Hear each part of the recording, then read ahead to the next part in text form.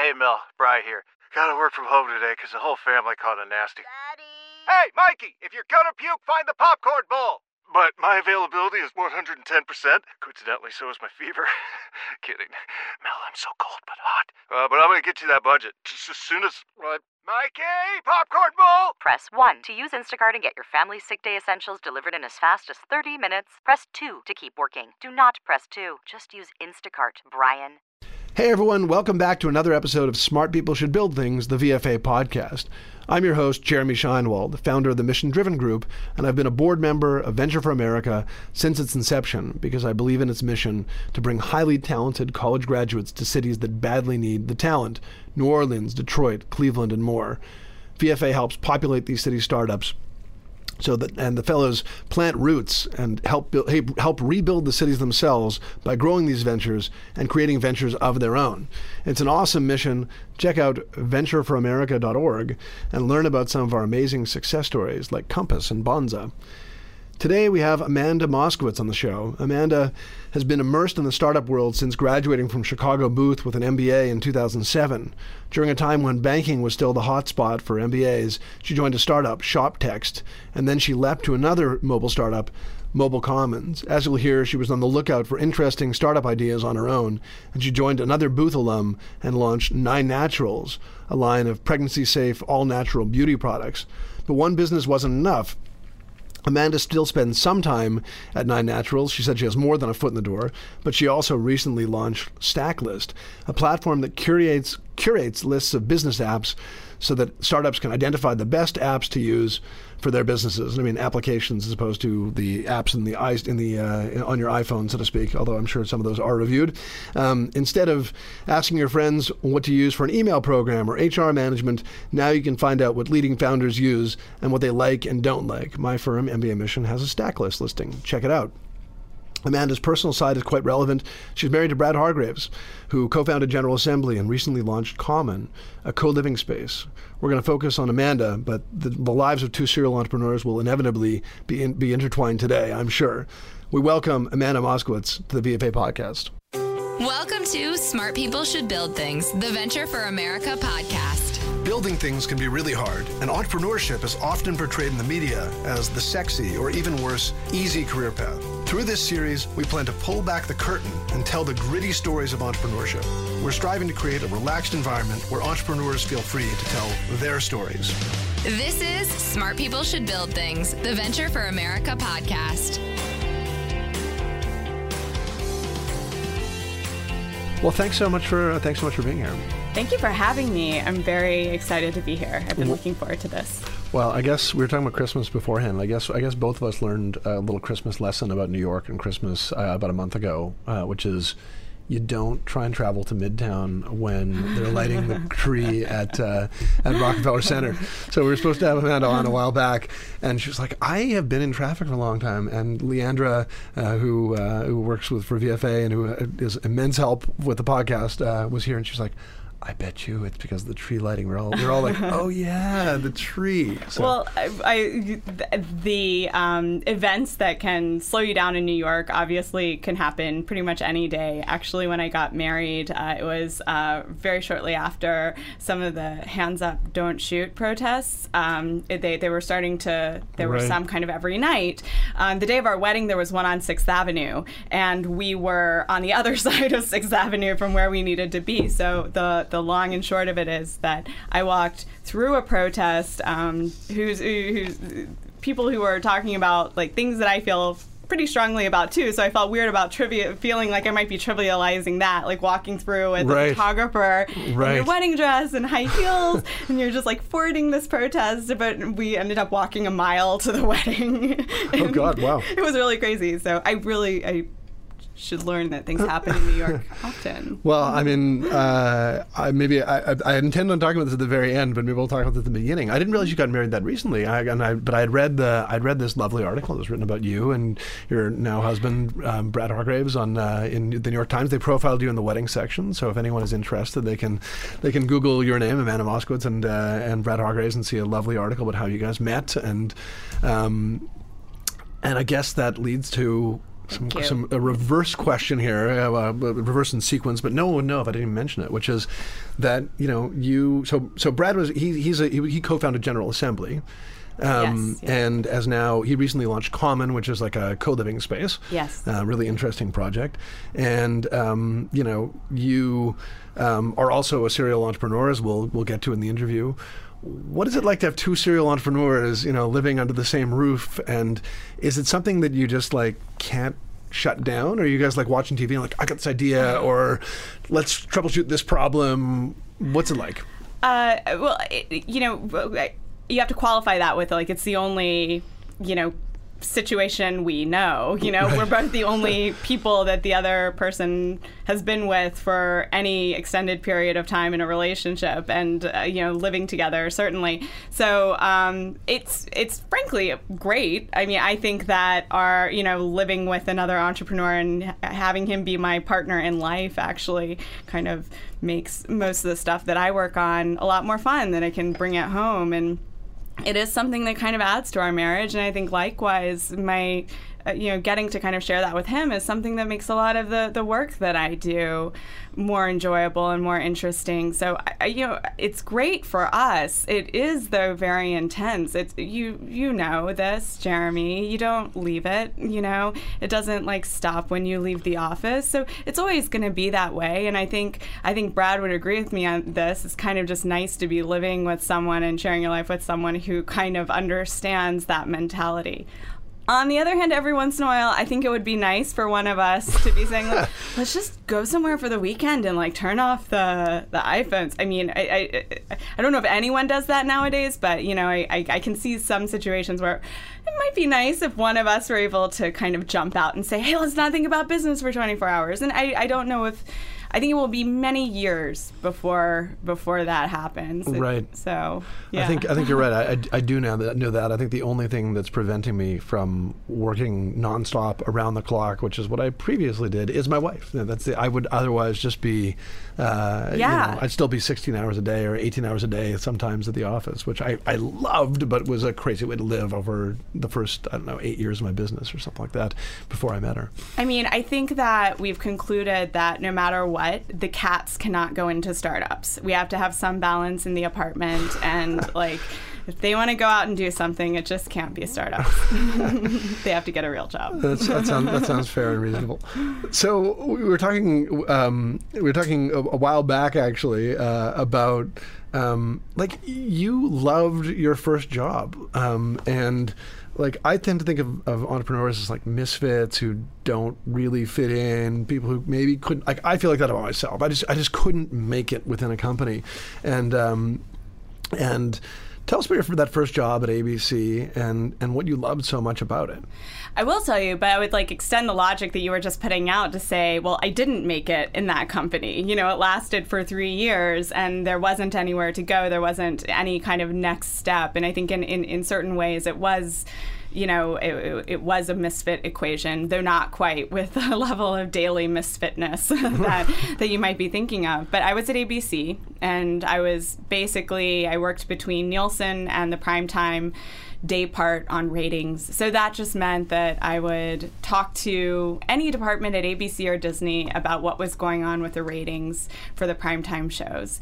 And it on one hand, it sounds like it would be kind of a straightforward thing. On the other hand, if you kind of listened and had conversations with people and got people interested in interesting questions, you could be talking about ratings with someone in finance. You could be solving problems on how to pace out the plot of a show. It's a lot of work with the programming department. So there was just a ton of interesting stuff that was going on, and it was a great job because you got to work with every part of the business. I mean, it's the currency, or it was at that time, and still probably is significantly so at least. Nielsen ratings were the currency of the industry. And so that was a great place to be. And you had a tremendous exposure at ABC. You were working directly with Michael Eisner, who's I don't know if our crowd is a little too young, but I mean, he's a business legend. Yeah. He led Disney for what, I don't know, 15, 20 years, and it's like an icon of business. Yeah,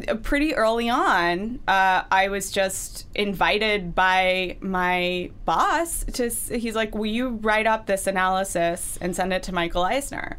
And that was within the first year of my, of my job, and that was thus within 1 year of graduating from college. And so that was a huge opportunity. And, it was something, every day from day one, I was sending out emails to hundreds and hundreds of people in the company, just with, data updates and basic stuff. But yeah, no, I was lucky to work with a team of people who were like, do whatever you want. Like, push it. Yeah, try to be funny in that analysis. I never succeeded in that, but I did try, and to make those analyses entertaining. But yeah, it was a great job, and you got to see a lot. The company at a low point, a very low point in 2002, and then a company at a very high point in 2005, which is when Lost came out, Desperate Housewives, several other shows that just brought ABC, I think, back to #1 in prime time. And I look back very fondly on that experience. Right. But it had to leave because it was television. These are still networks that, kind of work on pretty old structures. They were, these are companies that were still operating with all the same principles and operations as though they were still a third of the country's entertainment on television, and that was starting to change. Many years before I came, and but suffice it to say that there wasn't looking ahead in my job. I was like, I think there might be more interesting things, and so. Right, and so like ABC is doing really well, and you're maybe a misfit, but also enjoying aspects of your time there. Yeah. And so why leave? Like, why go to business school? I left because I looked at other jobs in television. I could find nothing else that would give me the quality of job of, I think the type of job that a person, 5, 10, 15 years my senior would have. So there was no way I was going to be able to get to do the stuff that I was getting to do there. On the other hand, it just felt very limited in, potential upside for, like how quickly could I grow? Could you launch projects within the organization or start, projects on the side or startups within ABC? Not really. And so it was honestly, I just decided to go to business school because I thought there was nowhere else to go that I was going to enjoy as much as that right then, but I knew I wanted to leave television, and so yeah. I always felt like I was a pretty happy misfit even at business school. Like, I felt like I was different, but I still like really fit in well and enjoyed people and stuff like that. Did you feel like you were kind of like, I'm doing something really... I'm of a different mentality and doing something different at business school, or do you feel like, hey, I found my tribe here?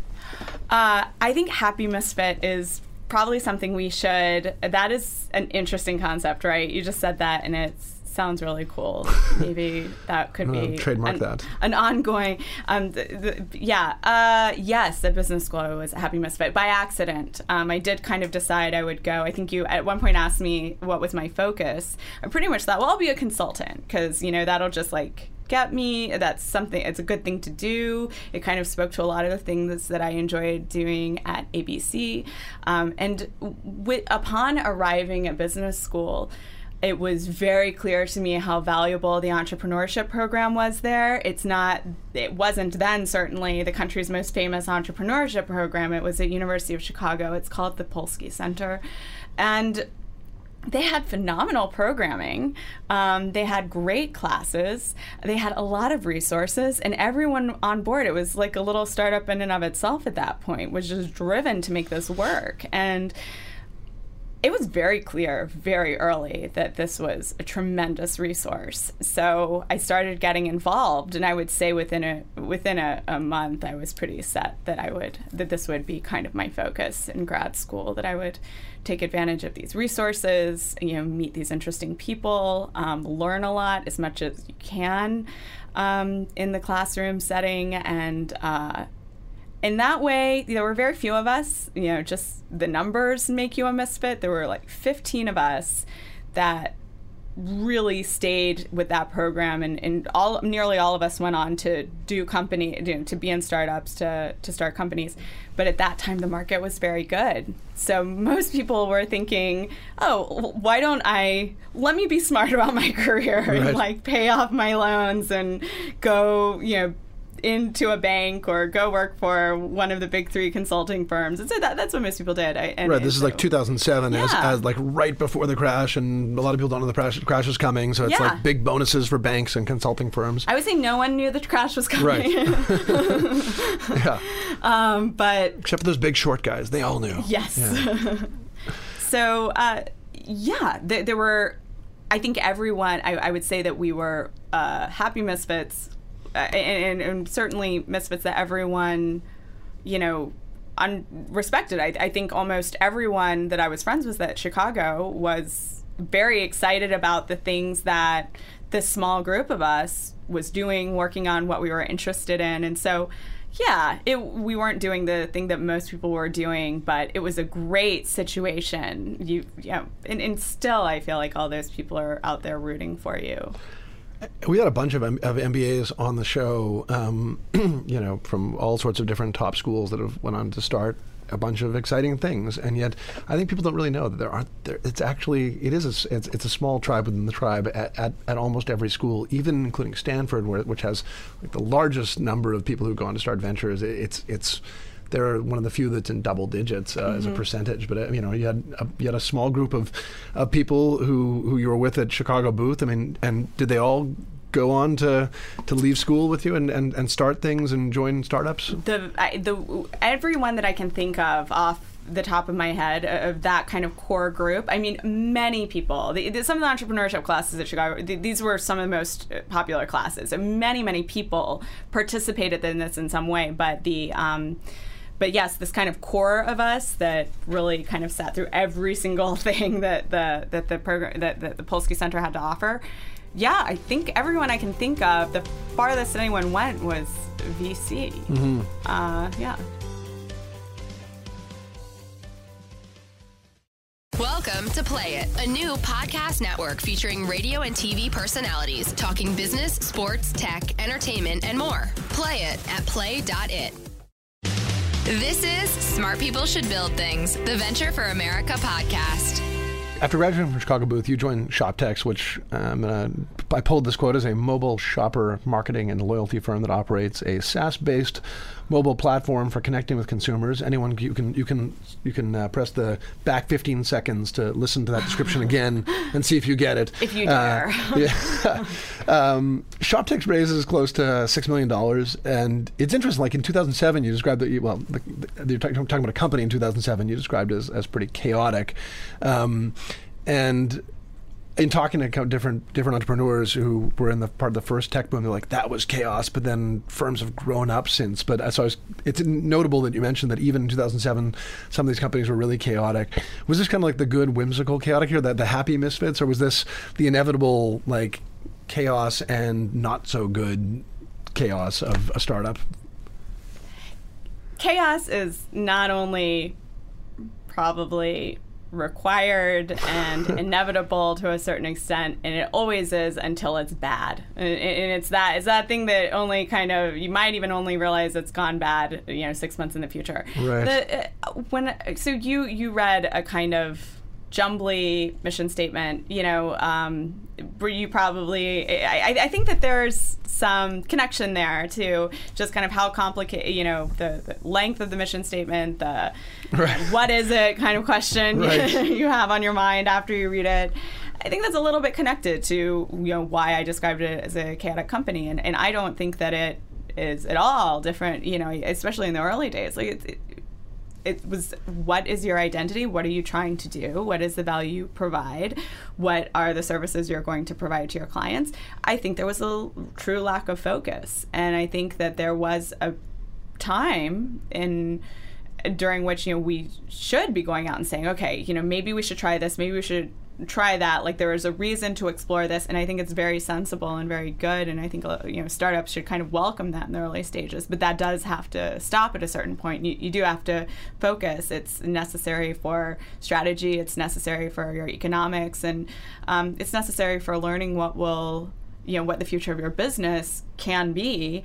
It's also necessary for the kind of happiness and good positive morale of the team. So I think that the reason I describe it as chaotic, or that's kind of like the main descriptor of how I remember it, is we didn't find our way out of that. We didn't find our way out of that question of who are we and what are we doing. While you were there, or ever, did the company I make believe it? I do not believe the company made it. And, right. Yeah. So as someone who's founded two companies, Nine Naturals and Stacklist, looking back, I mean, was there anything that could have been done to control that chaos? Could you look back and say, well, if I'd been there and been been a founder, I think I could have done this, and maybe this thing could have worked, or was it just a doomed company? That's it was probably not going to succeed. I mean, it's very complicated. What is the word? Counterfactual. Right. Yeah. But I'm flattered by you thinking I can cast myself into the alternative universe and give an answer for that. But no, I think that there are a few reasons that it probably was not going to work. I think that there was kind of a visionary balance, somebody who was excited to explore these pathways, and there wasn't kind of like the other force in the company where another person said, like, why are we doing this every single time? And why are we doing this? What's the upside? What's the downside? What are we looking for? And you need that balance, whether it's coming from a co-founder, whether it's coming from your coworkers. It's just or you're a person who can just kind of work between those two tensions yourself. That, I think, was missing. And so, one person gets carried away in ideas and vision, and there's nothing to tether them. Right. That can be very harmful to a company. So you leave ShopText, and what was the process like? Like you joined, you stayed in the mobile space, and you joined Mobile Commons as general manager. Was there someone who's now a serial entrepreneur? Was there an idea that was burning in your mind at that point? Where you're like, okay, maybe I do it now, or maybe I just get a little more seasoning, or how did the process of getting a real job in quotes, how did that play out at that point? There are a couple things that happened at ShopText that were hugely important. I can't emphasize enough how glad I was to have gone there. The most important thing for me that happened there was becoming quite sure that this was the right place for me, and by this I mean startups.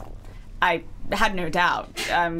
Good things, bad things, whatever. I was very much knew I was in. So that's a pretty significant thing to learn, and not everyone gets to find that out as early as I did for myself. No longer a happy misfit, now just a happy fit. Or ever a happy, yes, exactly. That's a good way to say it. That's interesting. You're a happy fit amid chaos, even like that. You talked about it being chaotic, but it was still something that invigorated you. Oh, absolutely. And chaos is part of every startup. I mean, we know that, right? It's just you shouldn't be looking. What you want is at some point you're looking back on your company and would say, like, it was chaos, and then we figured this out, right? And then we grew. And then maybe a pivot happened or a shimmy happened, as one of my friends would say. But, you don't define. I think that's a critical thing. You find your way to a very oiled and well-functioning company. The other, I think, really significant thing that happened for me personally was the messaging space. And I just kind of fell in love with this medium, messaging, SMS, and I was pretty immersed in it. You develop kind of some wonky knowledge about this industry. I mean, perhaps this happens in any industry, but you just know a lot, right? And there's a lot in kind of the guts of messaging and what happens kind of generally in the telecom world. And also, so it's like you have all this knowledge, and then you also have like all this knowledge about the potential of this communication medium. This is the most democratic medium on the planet. Everyone has access to it.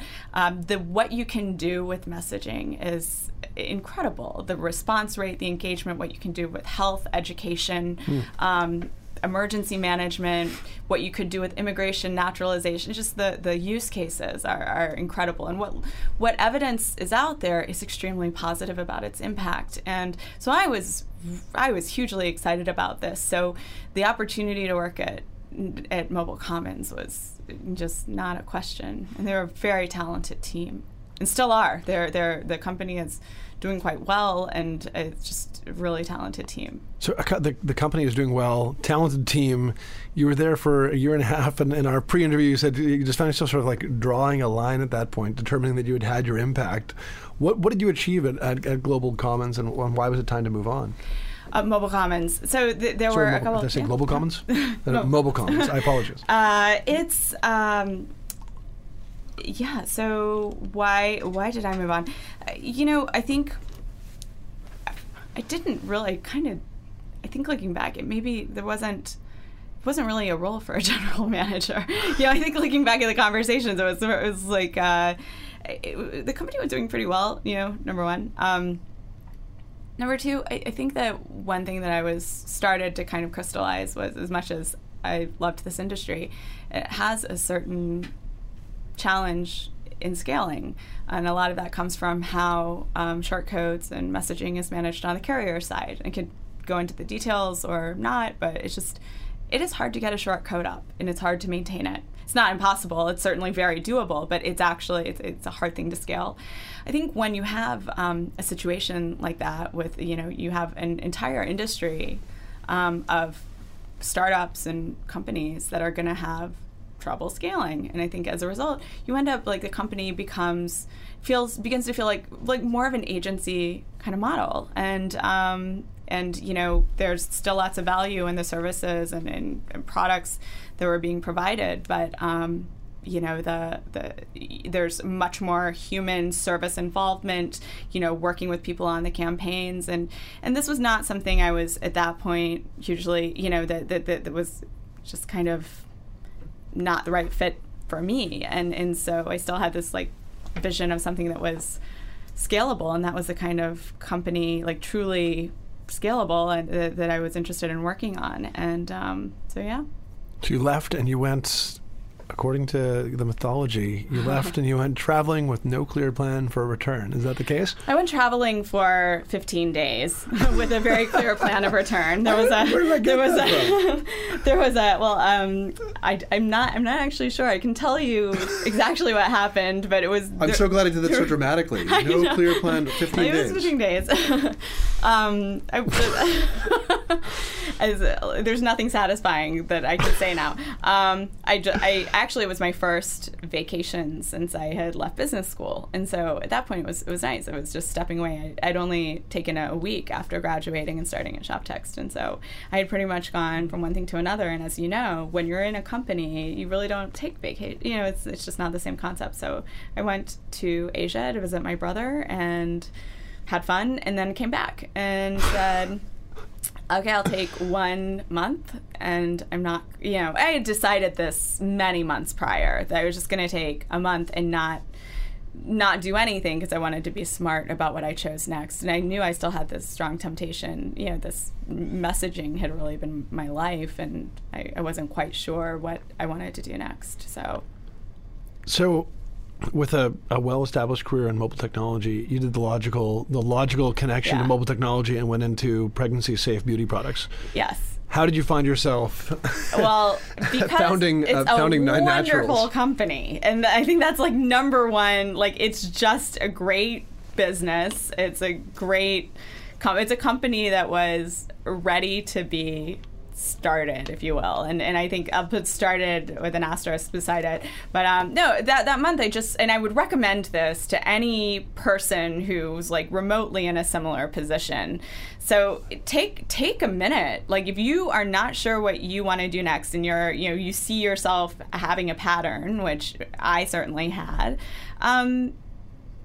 you take a beat. And that's what I tried to do. So I remember just kind of committing to myself that I was not going to agree to anything. I wasn't going to interview for positions. I wasn't going to, I just was going to listen. And so I let all my friends and startups know, hey, use me for this next month. Like, I'll help you with whatever you're working on, beta test this, go through slides for that, see if, I just wanted to know what people were doing and kind of like sit back and feel the inspiration for a few weeks. And that's kind of how Grace and I started working on 9 Naturals together. She had developed already these exquisite products, and it was kind of time for her to have a kind of partner in getting everything up and going as far as like selling, and it was a great match. It was good timing, and we liked each other. I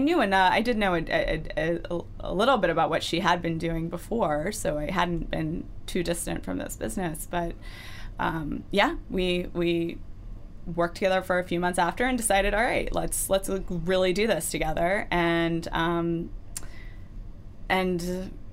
one thing led to another. Sales went up. We started learning what levers to pull, and so we really grew quite a good online business. And more recently, we actually licensed out a large part of the business to a partner who has a lot of experience in natural products, and they're growing it into retail. And so the company is it's a really just great little company that we just love running together. We like working together. We are, So I'm curious about that decision to work together. Like you were friends prior to that. She was part of your network, and that's how we were friends through the business school network, and frankly, kind of became a little bit closer friends just as like entrepreneurs and people in the startup world.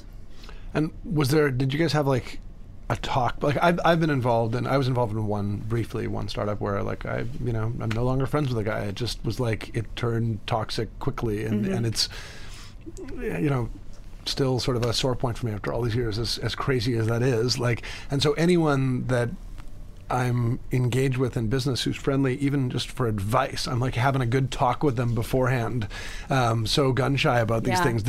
How did you guys, as people in the same network, and how did you decide like, okay, this is kosher, this is going to work? And were there any ground rules for your relationship? Not that I cannot remember ever sitting down to say we will do this. Remember, I was really in a cautious mindset at that point. I was like, I'm going to be really like thoughtful about what I invest my time in. So part of that was saying like, do I like working with this person? And she was having the same kind of internal conversation about me.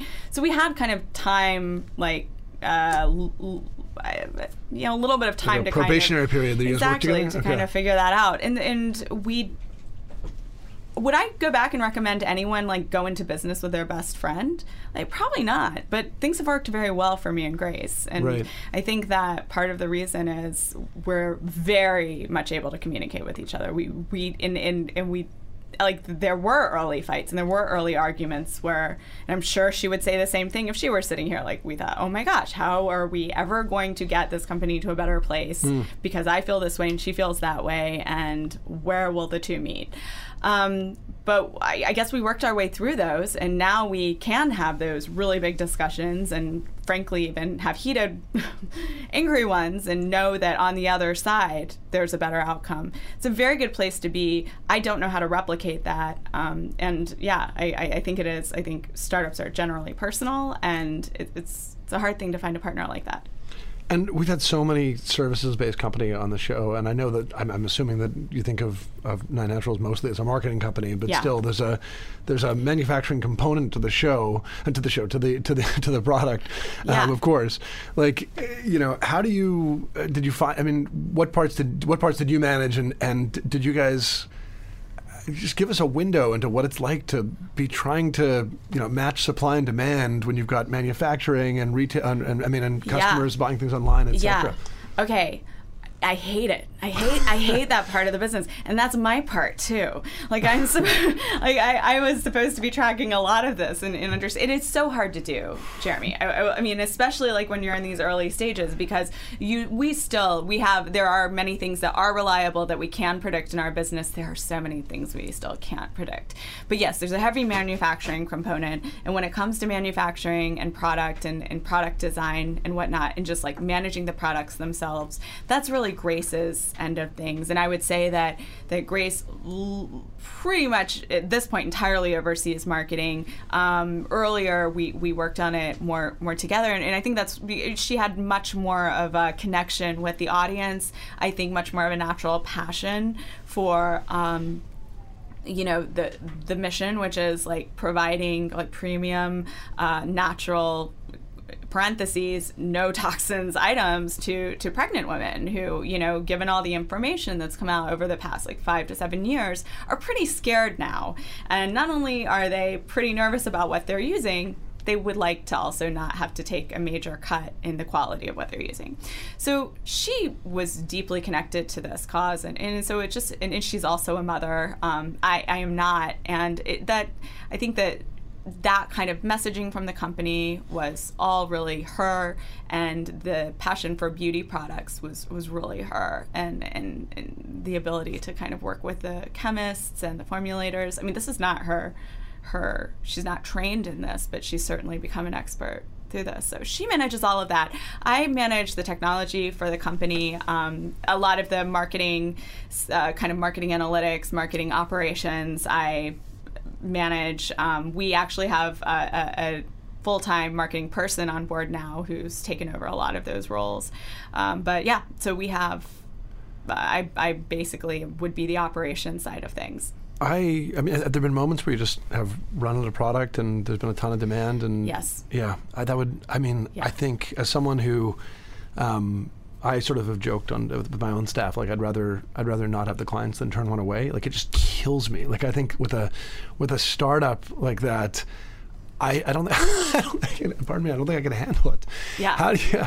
I mean, what is if you run out of product A? Like what is the fastest you can get it and meet that demand? I mean, it's so slow. Right. How you can launch an e-commerce site, you can launch a company through a tool like Squarespace today. You can be up and going tonight. You can fix so many things. You can make so many things happen in technology.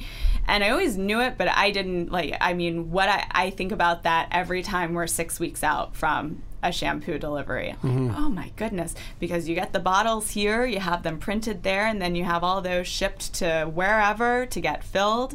And these, the ingredients that go into the product have to be ordered. So I will say on the side, there was a real opportunity here for anyone, who's interested in kind of the logistics side of the manufacturing business. There are some really interesting companies in kind of the manufacturing of technology and hardware. There is really room for companies that are like kind of to kind of revolutionize, improve, bring efficiencies in kind of every aspect of the manufacturing side of things. How these warehouses communicate with each other, how printing gets done. It's a place that's really ripe for innovation. But yeah, so it takes about 6 weeks. And so you already alluded to this shift that you guys have had, where you've created this partnership with the distributor. How did that come about, and how did you decide that was a reasonable path for you? We were very, I think self-awareness has been one of our real assets, and in this business, we've been able to be very honest with ourselves about what we can do and where our interests are. And we kind of when else started looking for someone like this, and when we actually were entertaining, possibilities of selling the company. We wanted the brand to continue. We wanted the brand to continue as it was, in the sense that there would be absolutely, that it would be an all-natural line. So there were certain things that we wanted to happen, and so we were talking with companies that were kind of that would do that. I think there was a moment when I think it was Grace who said, I don't think we should let go of this. It's not time. And I knew from what she was saying that this was like deeper than, any kind of valuation we were getting. And one of the kind of people we were talking to at the time said, well, why don't you license it to me? Like, keep the website, keep doing what you're doing. Let us take retail. And we knew that we were not doing, we weren't wild about all that it was going to take to go into retail. And there was so much we didn't know. And we were kind of hitting a point where we were like, is this what we want to be? Or can we push this into retail successfully? We didn't think that we were necessarily the right people to do that. And then all the other options for getting those right people on board, all the other pathways didn't make much sense. So when this partner came to us and said this, and we had a very good relationship with him, we trusted him immensely and still do. And so it's been fantastic. It was the right move. Yeah.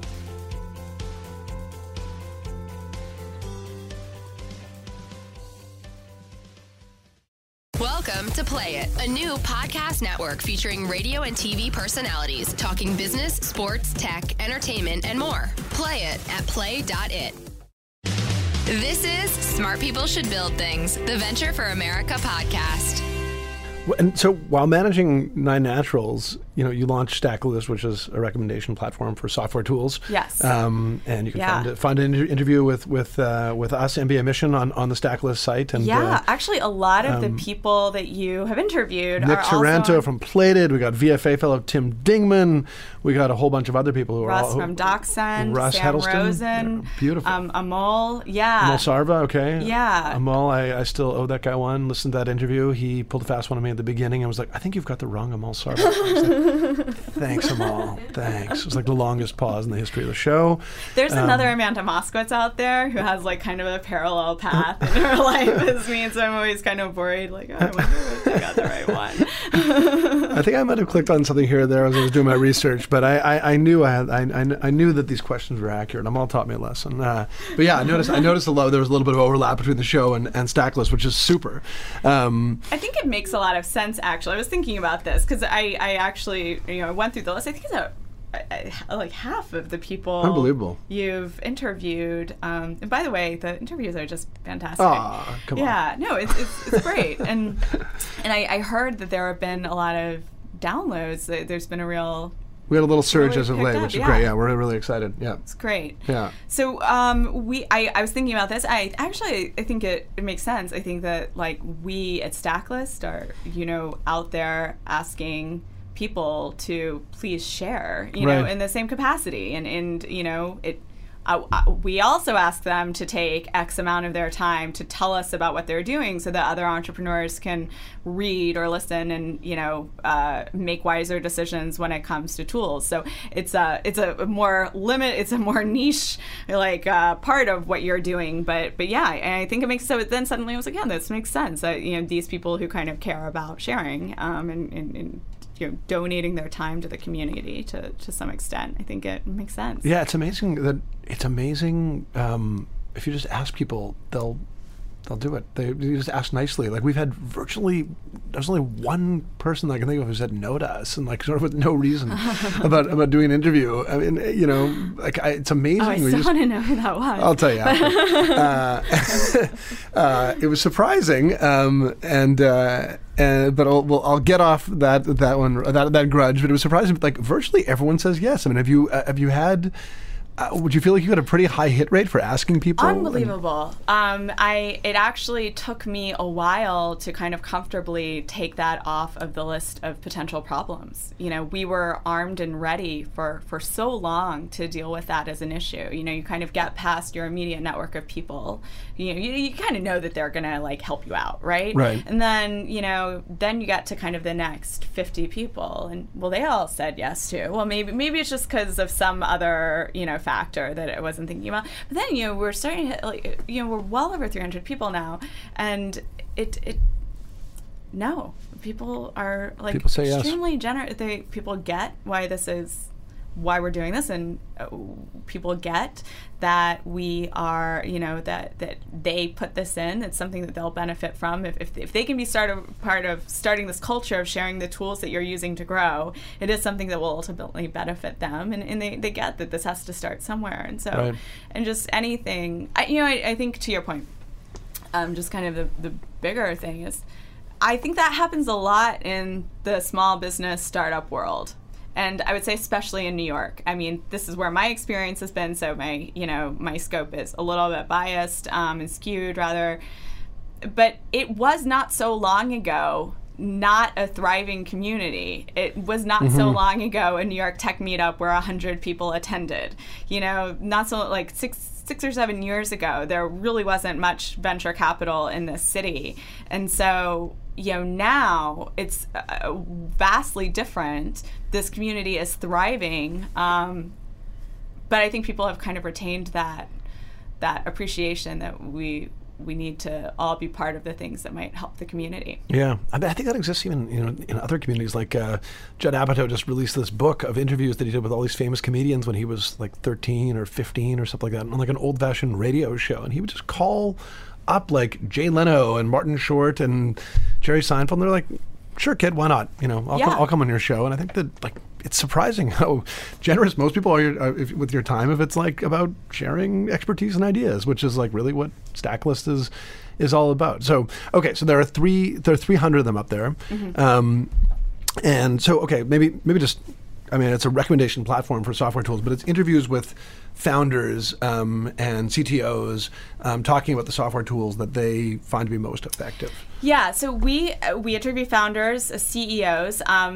We are focusing really on the tools and services that startups use on the business side, and we're pretty deliberate about that. And while we're really happy to speak to any CTO that wants to be part of this, we are asking about the business tools mostly. That's where our focus is, because the development side of startups, the development side of this community, the tech development that is, has been very good at this for a very long time.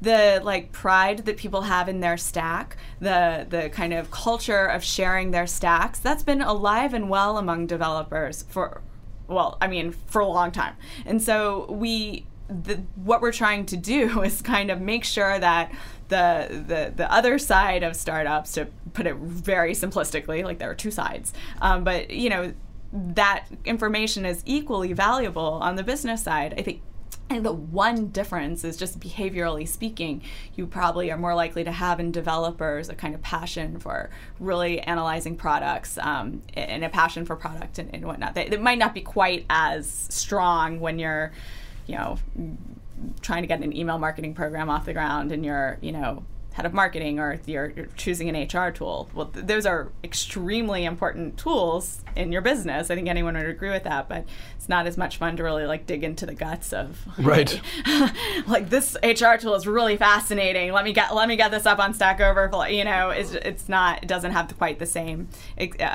resonance, but this needs to exist. People need to understand that at 5 people, this X HR provider is great. But once you hit 17, 20, you need to start moving on to someone else, or you're going to face the same consequences as this entrepreneur who's telling you about, why they grew out of, the first HR tool. It's invaluable, because these decisions are extremely high stakes at the early stages. They're decisions that have to be made quickly. They have to be made, and we all have to. Any entrepreneur has to be able to say, I'm making this decision and we're moving on, right? But it doesn't make them less important, from a cash perspective, switching costs, time investment. So yeah, that's what we're trying to do. It's, make it pretty crystal clear for entrepreneurs to say, yeah, that's, MailChimp or JustWorks or Tableau.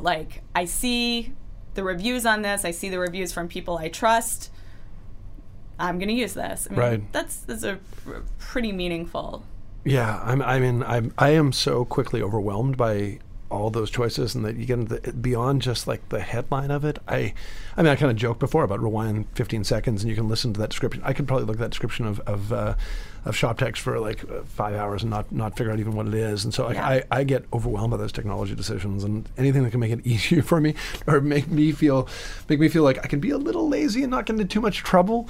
That's me personally. I'm not suggesting that's what Stackless is about, but I mean, that's very much welcome. I think the research and having some knowledge about what you want out of a what are you solving, regardless of what category you're looking at, it's important, and it's important to do research, and it's important to, we would want anyone using Stackless to pretty much be reading all of the reviews from, entrepreneurs that they think, have a good perspective. So we are not saying don't research this, but I would say like the diminishing returns that we have on the time we're investing and knowing which tool is best are pretty steep. So, and that's kind of where we're saying no. There's probably actually a pretty simple answer, and people are already, the way that they actually make this decision, regardless of how many hours of research they do, 70% of the time it comes down to them asking their friend. Right. So we're trying to bring that conversation to a more central place. We got deep into Stackless, and we sort of ended up riffing on asking people and how generous they are. But just to make sure that it's clear, like you still have one foot in maybe a couple toes in the door at Nine Natural. Nine Natural still. I would say far more than a foot, and I meet every week. It's something that's still hugely important to me. It's not something that requires all of my time. I mean, It was absolutely time for me to pick out kind of what was going to be the next, what it was time for me to kind of select the next company or project for myself. And so, but yeah, it didn't mean that, I needed to completely step out of Nine Naturals at all. Right. I think it's pretty important to be considering not only an individual business or as you're kind of brainstorming what you want to work on, and what is interesting out there to work on. You have to be thinking about like the business of your life, like how am I allocating my time? What do I want to be doing? And so, yeah. Do you have those days, sectioned off? Like, okay, today's a Nine Natural day, or is it like for an hour you could be doing a Stackless thing, and then an hour you could be doing a Nine Naturals thing? How fluid is it? It's pretty fluid, and it has to be. I mean, we're still a young company. I mean, all things considered, certainly Stackless needs you have to be constantly engaged. We have, at any given time, just a ton of things happening. We're starting to do more partnerships with entrepreneurship organizations, VCs, co-working spaces and accelerators. We're doing interviews, so many every day. We have people asking questions that we don't know how to answer yet. So, trying to figure out, oh yeah, that's a great question. What's the answer? And also, serious technology hurdles. We are still kind of mastering like how to be a good content site and UX and stuff like that. So that's something, it just takes up every minute of the day. That said, Nine Naturals still matters, and so I'm certainly regularly on a daily basis involved. Is there any way to get around? Like I feel like the process of interviewing, which I love, that's why we're here today. Yeah. Is it can still be cumbersome to organize, difficult to scale, I guess is what I'm saying. Yeah. Is there any way to automate any of that and to still make it really rich and helpful and yeah, at some point you can approximate similar, there's a lot of value in the substance that we get from the interviews. They're like hugely valuable. The length of reviews we have has shocked me. In fact, that really threw off our all of our predictions about UX. But it's a good problem to have. People are effusive with their comments, and that's wonderful. So that substance and that depth of the comments is really great. But you're right. How much does this really scale? It might not need to. So I'm just going to hold on to that. I'm not sold on we need to get to be doing 100 interviews a day. I'm not sure that that's actually what needs to happen. Like at a certain point, there is consensus that something is good. Yes, but there's also, then you say, well, can you do it more mechanically? And I think, yes, there is a pretty good possibility that will become part of how we collect information, because even though you have substance on one hand, once you get numbers across thousands of organizations, that you start to be able to, deduce pretty meaningful stuff. So that becomes, is it one instead of the other? Probably not. But that's something we're seriously considering. Certainly the level of interest we have is pretty substantial, and we want to be poised to take advantage of that. And, anyone who has these comments, we'd like to be able to listen to. And if that's in a survey, which some people might prefer, that might be the case. So Stackless is only a few months old at this point, and you have a few feathers in your proverbial cap. Tell us about how Stackless has been received. Oh, it's been so exciting. We launched in mid-September, and the next day we were number 1 on Product Hunt, which was great, and we were in the top 10 for the month. So that's been fantastic. Didn't really see, I'll be honest, we didn't really see that one coming. Okay. So that was just great. And, TechCrunch wrote a great article about us. I think that the best feather in our cap is the considerable flow of really outstanding entrepreneurs who just want to be part of it. And I think that we really couldn't be prouder of that. And then that's the kind of thing that we always want to be able to, above and beyond, we're responsible for making this something that people are very excited to be part of and want to be part of, and we're kind of sticking to that as our North Star for for at least the next 6 months. And I'd say that's the biggest feather in our cap. You chose to bootstrap Stackless. Tell me about that choice, and I mean, especially, you're talking to so many companies of such wild amounts of funding. Was there any thought to like, hey, let's really ramp this up quicker, and could raising money have helped you in any way? Sure, and those things are always like on the table as possibilities. I think that one of the reasons we kind of went this direction is, one, we had some questions about, do we need this to be, does this, in order to provide the value that we're trying to build and provide, do we need, $7 million? Do we, or $1 million? And I kind of, the hypothesis was no. And there are a lot of things, and we still might. There are. I think we kind of have right now 4 or 5 directions that we could be going a year from now. And we kind of have some indicators we're looking for to kind of finalize that decision, but I think about half of them would require some funding, but we're very lean. We really are, so it's very doable.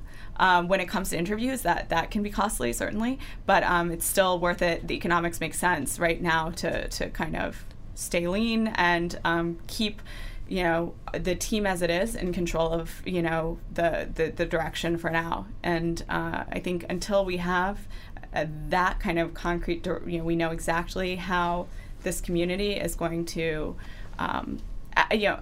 exactly how this will be utilized by the community, we want to be able to have that kind of full say over what happens. Yeah, well, anyone who listens to the show knows that that's like music to my ears, and I'm like cheering, like, yeah, lean, don't sell any equity. I don't know. That's just my soapbox always. In fairness, I don't know of many. I can't think of a time right now where an entrepreneur has reported being just completely swindled in direction by their board or the people who invested in them. Sure. I mean, most of what I've ever heard has been pretty positive. For sure. People are on the same page. But I think, we have talked about nonprofit status. We've talked about, I'm talking like big picture, like what should the structure of the company be? And right. So right now, the goal is to make this a culture in the startup community of contributing your stack list. That's however we need to do that. So I think I told you we kind of have explored all of those directions. And for now, we're pretty happy with the way it's set up. But those are options we want.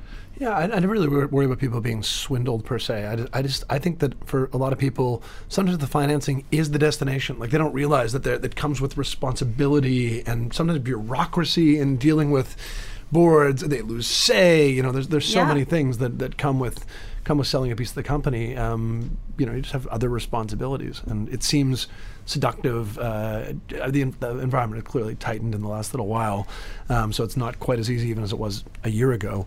But I feel like people are seduced by the big dollars and don't do the diligence. Like, what's the next day going to be like? Sure. Yeah. I think there's also, in some people in this, I think this happens kind of earlier in people's careers, but there's a certain idea that, raising funding is, a milestone or a mark of success. And there are certain ways where that's true. Often you have pretty smart VCs, and if they're saying, yeah, we'll bet on you, like that should be a compliment. You should take that as like a pretty flattering thing, but it's just not the only route to go. And frankly, I think now versus maybe 3 or 4 years ago, entrepreneurs in this community are much more excited than they once were about like what we might call a cash flow business or it's something that doesn't look like the tech company typical pathway. So I think there's just a lot more interest now and kind of open-mindedness about how you're going to grow your company, how funding is going to work. Maybe a loan is better, things like that. So, or I'm wrong, and all of this is just something people are talking about more now. But everyone was already doing it. I don't know. Right. Or necessity is the mother of invention. It's sort of being foisted on people as opposed to them talking about it because of the changing environment. So, last question. You're curating a community that's like solving a problem with respect to business apps. Are there other problems where you're like, wow, there needs to be a stack list for that, and there needs to be a stack list for that? And can you share some other problems you're thinking of? This is the hardest part about our business, and we began our conversation with the chaos and what direction will we go, and we don't should we go in 43 directions? I mean, the answer is no to that, but it's like we see these problems every day. These kind of opportunities / problems. Every single day something comes across our plate. We're like, oh my gosh, we are actually in a position to solve this. This needs to be solved. Like, we're hearing about this repeatedly from different entrepreneurs. It's just, we have, on our plates now, the opportunity to work with one of the very large tool companies to provide research for them. Kind of what we found, kind of Gartner-esque kind of model. And, but we also have, we are starting to go into more department-specific stack lists. That's been something that we've been pretty interested in doing once we hit the 300-person mark, is kind of start going into more departments in companies that are over 100 people. Great, we'd love to do an interview with the founder, but we'd really love to do an interview with the head of HR, with the head of marketing, things like that. So, we also see companies out there saying we're really struggling with this decision about, we've aged out of our data analytics platform. And, we look at this site, we're like, we don't have our recommendation engine up. So there are many problems that are really tempting to solve every single day. And I think I'm pretty sensitive to right now, how to kind of stay this course of, and then the revenue opportunities that have, come our way. It's thrilling. It's awesome. But, we have to be smart about, which one of these things is the future of our business? Which one of these things is actually going to be how this becomes a vast and deep culture among entrepreneurs, that they will share this? How do we make sure that 2 years from now, anyone who calls themselves a part of this community, of this startup world, wherever they are, in the U.S. or outside, says, I have to share with everyone else that this worked or this didn't, because someone else would really value it. So we need to build that culture, and it's the things that will get us there that we have to prioritize. Well, you're leaving us on a bit of a cliffhanger here. There are clearly a lot of paths that you could be choosing and directions you could be going. But you're hearing me. I'm sharing with you everything that's on my mind right now. like the things that are distracting and the next 6 months, expect us to get, have a better product. We'll be able to improve several things about our technology kind of based on what we've learned in the first 3 months. We're focused on getting better information, even better information than we have from more people, and making it as accessible to people on our site as possible. So that's really our focus. About this topic of where Stacklist is going, as well as so many other things on this show, I worried I have gone way too deep into my personal opinions. I'm worried some days that we are going to, try to raise money, and some investors are going to listen to this and be like, no way. Well, way too much info. This has been great, and the clock is ticking on June. What is it? Jan 5th, so Jan 6th. So June, is that 6 months from now? Am I able to count properly? Yes. June 6th or something like that. We'll check in and see what Stacklist looks like. And I encourage anyone who's listening to check it out and to visit and make some of their decisions easier. And and if you're a founder or a department head who would like to set up a Stacklist interview, email me at amanda@stacklist.com and we'll set it up. And thrilled to have you on there. No better way to end than that. Thanks so much for being here, Amanda. Thank you.